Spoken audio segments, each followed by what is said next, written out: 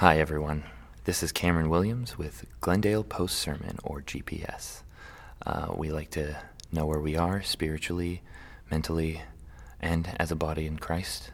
So here we ask the hard questions of how we get to the bottom of our faith and see where we truly are. I'll be speaking with Brian on most days, but we'll have a guest star every so often. And as our first episode, I'd just like to say welcome, Brian. It's good to be here. Thank you so much for taking this time to talk more about your sermons. Happy to do it, and I'm happy for the chance to delve a little bit deeper with you. Awesome, thank you.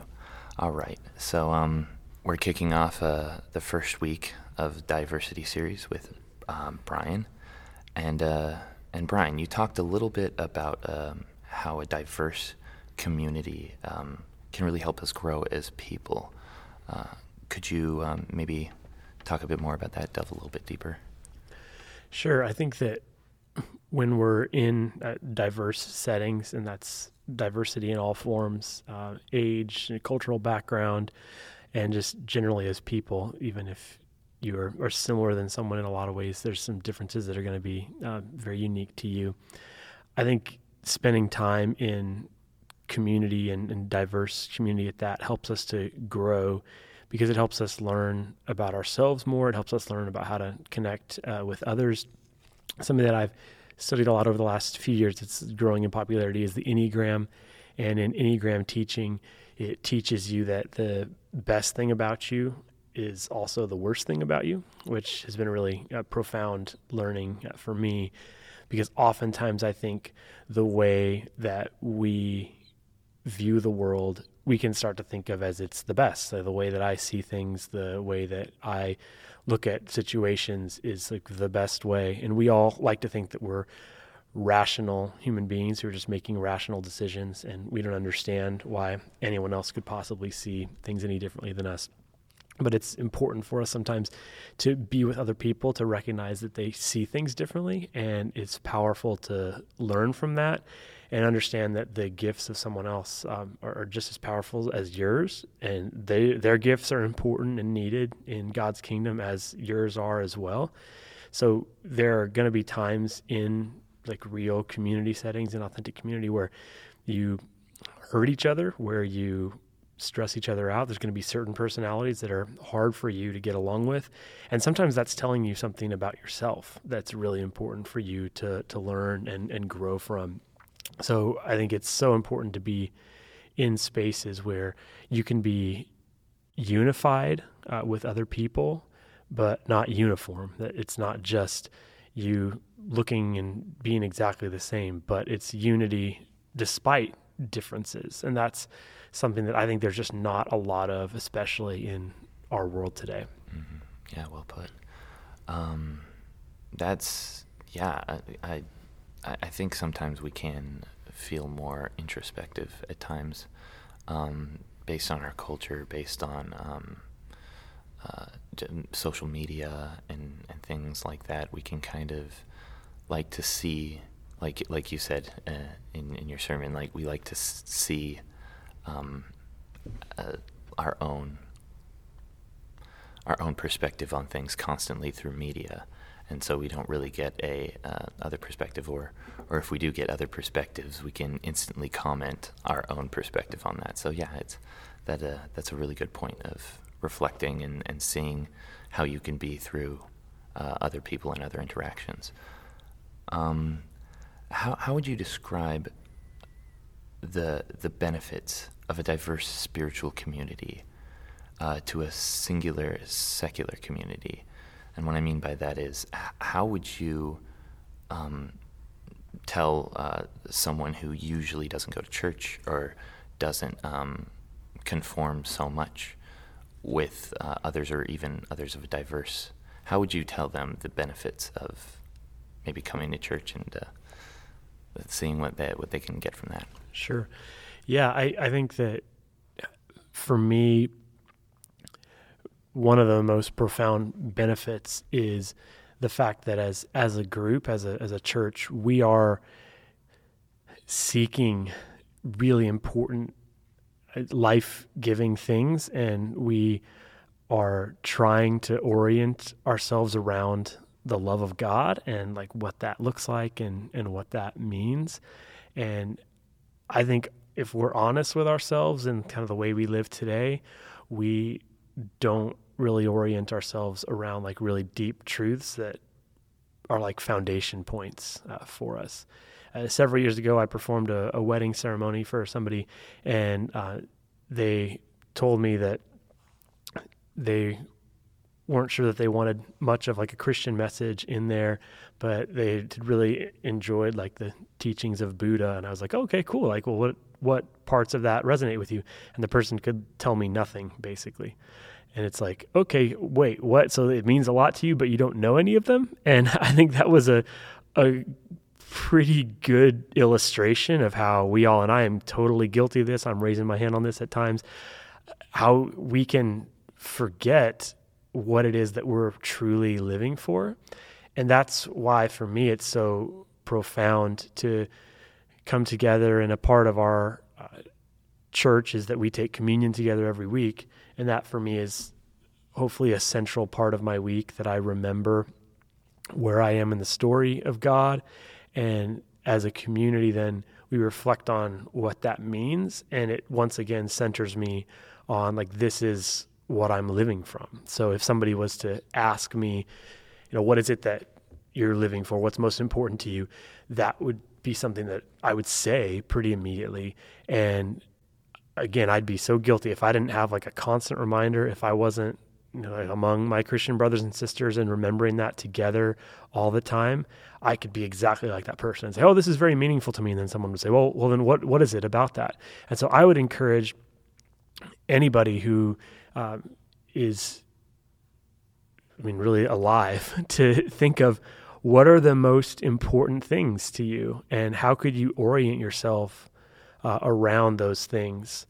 I've talked before in a sermon about like the idea of tolerance, and everybody loves tolerance today. Like, oh, I just love all people. And that's a really great idea, but loving everyone everywhere is a great way to love like not really anyone anywhere. And so if that is something that is of high priority to you, then how are you positioning yourself to do that, would be the question that I would ask.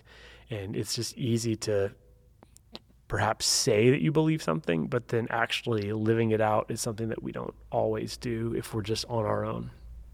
Yeah, that's a really good perspective. I know as a Christian, I can always come back to my family, come back to this place, and that's a rock for me. But yeah, I know too, sometimes I could be like, well, I love this. This is my religion. This is what I believe in. And then someone will say, well, what's your favorite Bible verse? And I'll be like, give me a minute. Yeah. So yeah, that's it's hard enough for us as Christians, practicing Christians, to remember this. If you didn't have some sort of rhythms and practice in your life at all, I think it would be even more difficult. Mm-hmm. Yeah, it's a very good point. And just leading right into, how do you think opening up to criticism helps us become a more diverse community? Because I know that sometimes we can be uncomfortable with criticism. I think we kind of expect almost the worst when someone, like, we expect them to think the worst. So how is opening up to that a good thing for us and to create a more diverse community?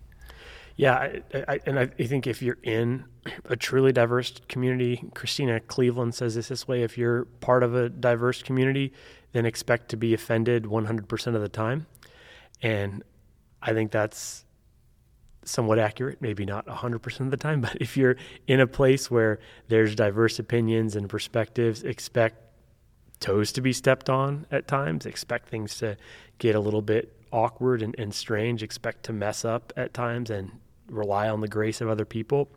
When you're open to other people's feedback and criticism, though, I think it ultimately is what helps you grow. How else are you supposed to grow if you aren't hearing? Like, this is how you're perceived. This is how those things were understood.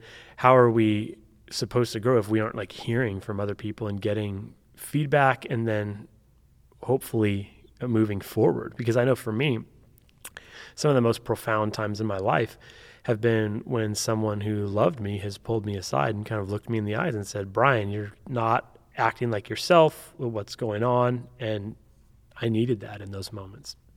And we, I think, all need that from time to time. And we need sometimes to have people around us, mentors, supporters who are with us and seeing us in the day-to-day and helping to encourage us on our journey.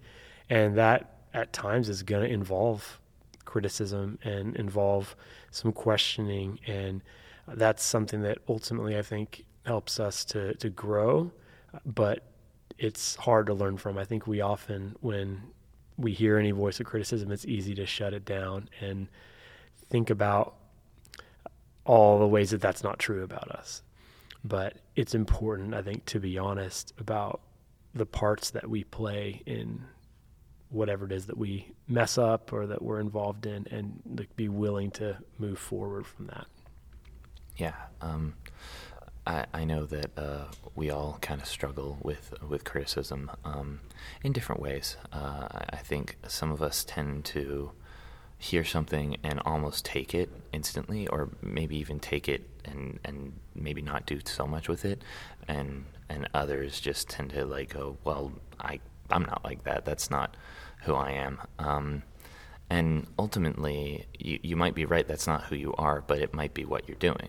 You never truly know yourself. I've been to a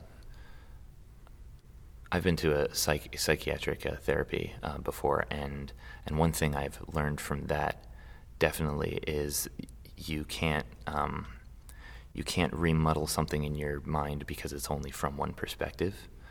And if you do that, you tend to create an unhealthy habit. So just reflecting and just having someone there to tell you, like, hey, you might not be doing this, right? And that's kind of hard, because we all, I think, as people, we actually want to tell people what they want to hear.